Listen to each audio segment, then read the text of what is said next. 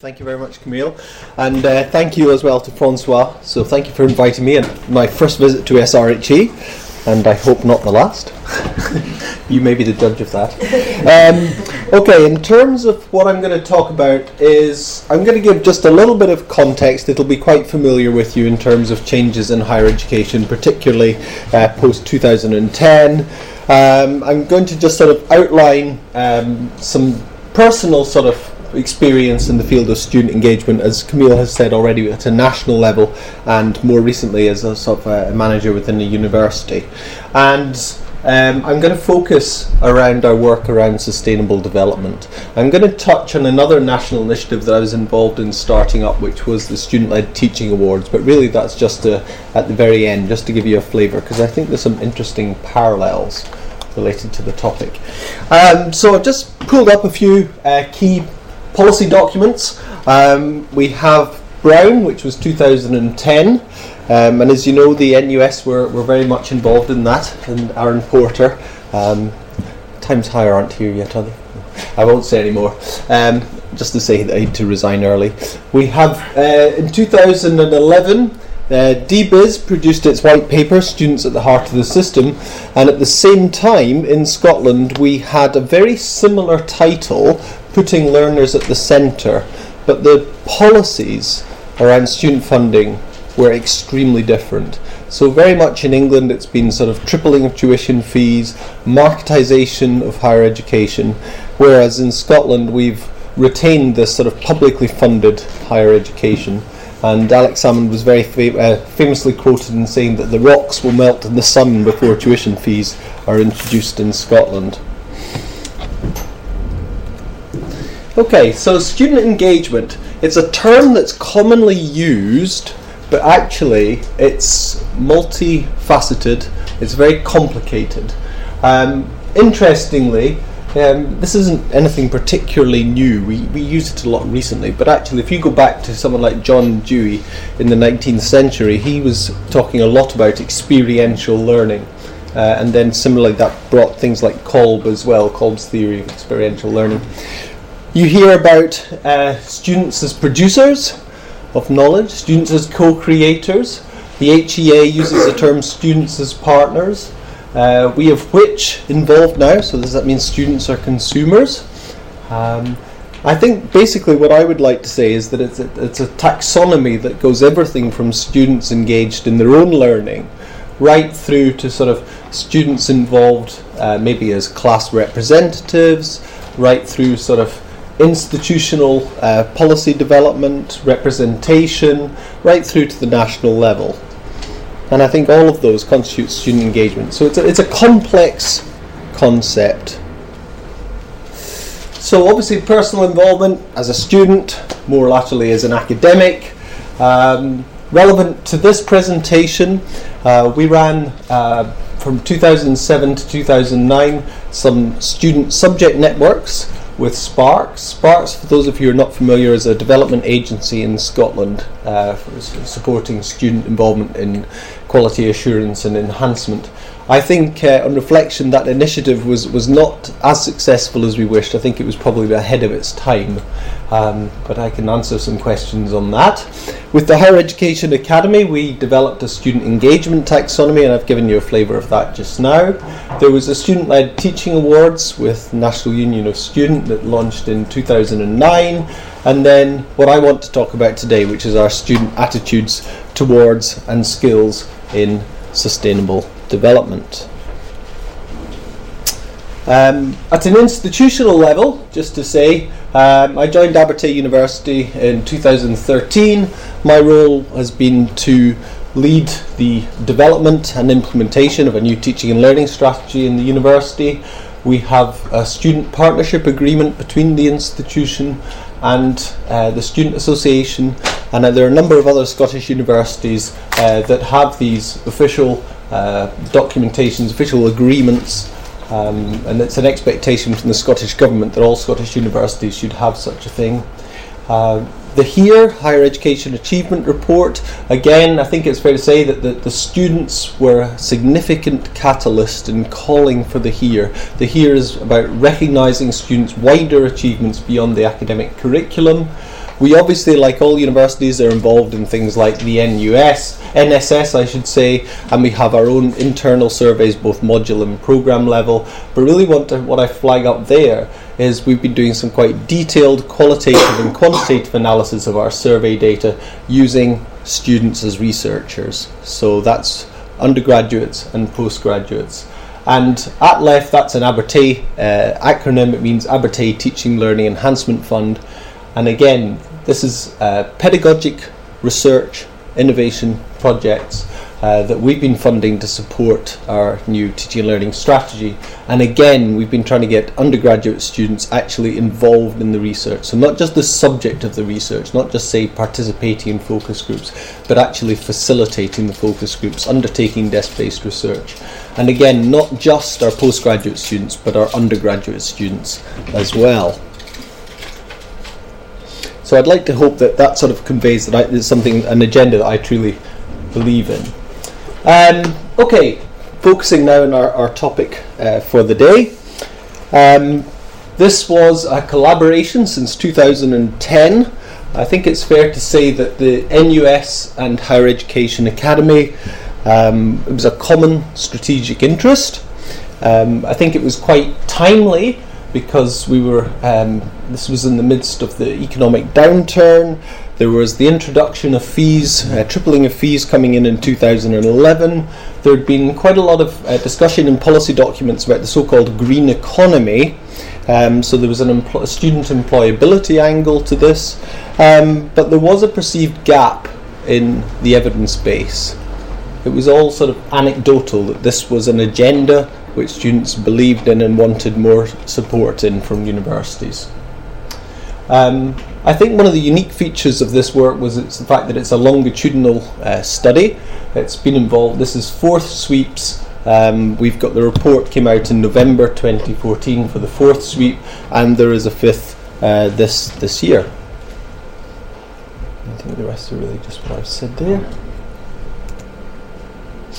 And I think this is again just a sort of a flavour, I think, of the whole talk is this notion of evidence-based policy development. So again, I think that's just something I want to stress.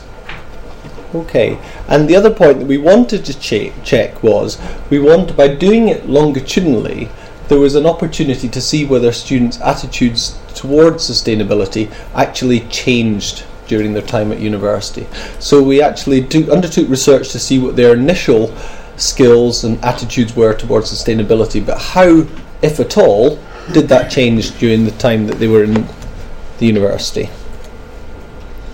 Okay, so from 2010 to 2012, the research was in the form of an online questionnaire. There was nearly 16,000 responses in total. And then for 2013-14, there was again an online questionnaire, and it was supplemented by desk-based research. So it allowed some triangulation of current literature with the research which the NUS had undertaken in 2010-2012. So that by the end they had over 21,300 students responding. So it's a very significant number. So these are the sort of the core themes of the research. As I said, they were explored students' attitudes towards sustainability, involvement in sustainability pre-higher education. There's, as I will come on to this in more detail, sustainable development is a term for which it's quite difficult to find a definition. So how did students define, what did sustainability mean to students? So that was an aim of the research. What were students' attitudes towards the role of higher education in sustainable development? What were the expectations? Was it something that they expected in the curriculum or the wider student experience? What were their attitudes towards future sustainable policies? And what, again, looking at the employability angle, what was their awareness and perhaps their readiness for the green economy? So this is one of the core slides. Sort of gives us our key findings. So you'll see here, one of the key things that I want to show here is actually this data. These are 4 questions, 4 years. And you'll see that the consistency is remarkable, especially when you consider that, the terms of tuition fees tripled, probably from their perspective about here. There's been not that much difference actually in terms of student attitudes towards sustainability with the introduction of the £9,000 fees. You'll see that we still have more than 80% of students believe that sustainability is something which universities should be involved in and promoting, and more than 60% of students actually want to learn more about sustainability. So there's a real case here, I think, for university involvement and support towards sustainable development. Okay, the other thing we wanted to do was just to see whether there was a national angle to this, and I'd say that from the data, it's slight. There seems to be a slight increase in English students' desire for, or English students' expectation that universities should be involved in supporting SD compared with Scotland and Wales, but it is slight. And again, in terms of sustainability, is something I would like to learn more about. I think Scotland is a slightly higher number. So the difference between students' expectations and students actually wanting to learn about sustainability themselves, the gap is less in Scotland than it is in the rest of the UK, but it's not massively different. And the other thing I just wanted to point out is you will see that the number of students responding from English universities is about 20 times higher than Scottish universities. So that might be a factor. So I don't really want to say too much about it. I think it's fair to say that right across the UK, students are really seeing this as a priority agenda. So, as I said, sustainable development is a rather nebulous term, and every time I go along to a seminar on sustainability, there's a lot of argument about what does sustainable development really mean. I was, for my sins, on the QAA HEA guidance for sustainability steering group, and I think we spent hours on trying to come up with a definition for sustainable development. So I'm not going to rehearse you a definitive explanation of SD, but really just to say that it should encompass environment, social and economic aspects. And very interestingly, you'll see from these word clouds that the students are still focusing on the environmental side of things. There's very little mention of both the social and economic, and that's just an observation. And the other thing just to note is between these sort of 2 years, this is 2012 first years, and then the same cohort of students going, so 2013 second years, there's not that much difference. So their attitudes have not changed massively, and they're still very much focused on the environmental aspects of sustainability. Okay, well, one of the other things is this is quite an interesting slide. So we asked students if, assuming all other factors are equal, would you be prepared to take a sort of a higher salary position, £1,000 higher, for a company with a poor environmental and social record? I think this is you'll see that actually only about a third of students said yes, and the number is dropping, which is good to see. I think this ties in beautifully with our next talk actually from Glasgow. And again, looking at the reverse, so nearly more than 2/3 of students were willing to take a salary sacrifice of £1,000 to go and work for a company with a strong environmental and social record. However, I suppose sustainability does come with a bit of a price tag, and there are limits. So when we ask the same question and move it up to £3,000, you'll see that the number has gone from about 2/3 down to just under half of students. And actually the number of students who are willing to sort of work for a company with a poor environmental social record increases when the salary is £3,000 higher than average. So that might be a little bit depressing, but perhaps on the other hand not entirely surprising. So in terms of the sort of the impact, sorry, that's kind of there, I think that actually it's had significant impact. and at multiple levels. And I think that's again a sort of a common theme for this talk, is that a sort of a national policy level. You'll see here in this guidance note to HEFGE from DBIS, there's a recognition about the sort of the student. They talk about the enthusiasm of students. So that is undoubtedly a reference to this work. So it's influenced government. NUS I think has been very successful in terms of the Student Green Fund. That's a £5 million funding from HEFGE to the NUS, and as I say, 25 projects have been funded through that initiative to date, involving 26 student unions in England. And right now there's another initiative called Responsible Futures. The NUS are piloting with about 10 institutions in Scotland and England, and that's looking at how we can embed sustainability in the curriculum, and basically it's like a benchmarking tool. So it is a bit of a ranking tool and it will have accreditation, but I think it's had a significant impact.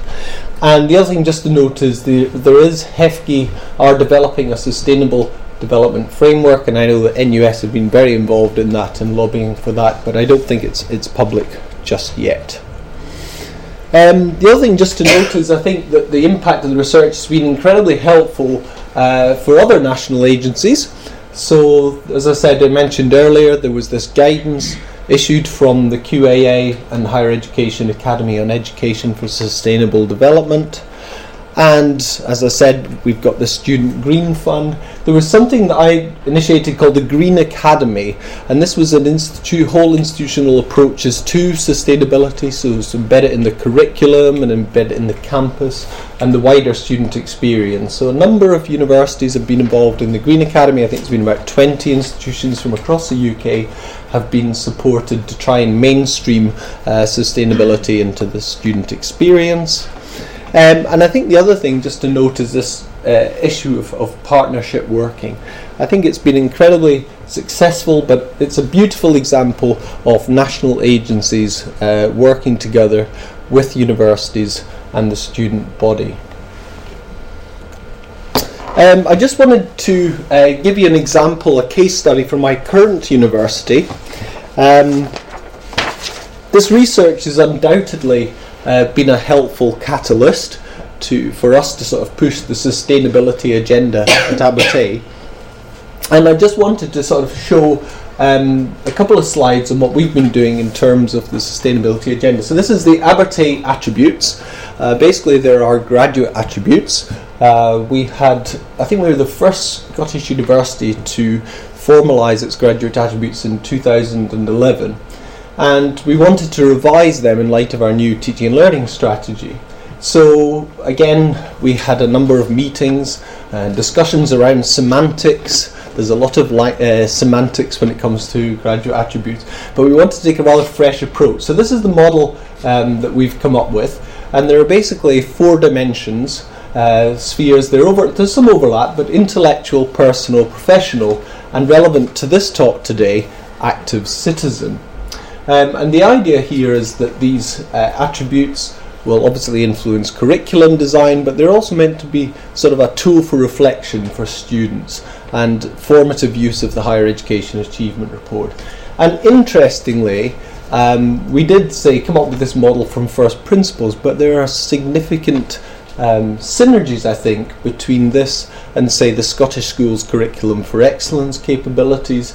And indeed, you may or may not be aware, this fellow, Sir Patrick Geddes, is the father of modern city town planning, who had quite a history from Dundee. And he came up with this notion in the 20th century about Scottish generalism of head, heart and hand. So again, I think there's some interesting parallels there with our modern day attributes. And this is just to provide you with the text of what we've said active citizen attributes would be at Abertay, and really it's just to note, I think you'll agree that this captures the 3 aspects of sustainability, so environmental, social and economic. Okay, just some final reflections on the success. I think, why do I think it's been so successful? I think the fact that there's The wealth of data, the fact that it's been 4 years, the fact that it is remarkably consistent gives us real confidence, so that when we say more than 80% of students believe that this should be something which universities should be involved in supporting, there are 4 years of data. Consistent message comes out year after year after year that this is something that students believe in and are passionate about.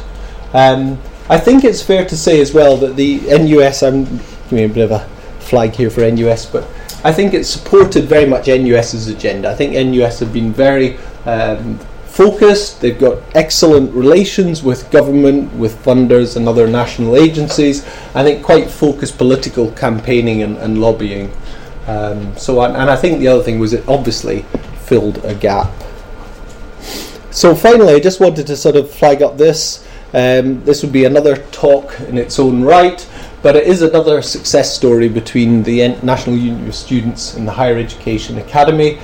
I piloted this work with Liam Burns, who was president of Scottish NUS at the time, with 8 Scottish universities in 2009-10, and it has subsequently gone viral. So I think almost all universities, if not all, certainly the majority of universities in the UK have a student-led teaching award. And I think, again, there's some really quite interesting parallels in terms of it being bottom-up, hearing the voice of our grassroots students, right through to sort of strategic level engagement within the university, but also nationally. And it's providing us with some really rich new data about what students perceive as excellence in teaching.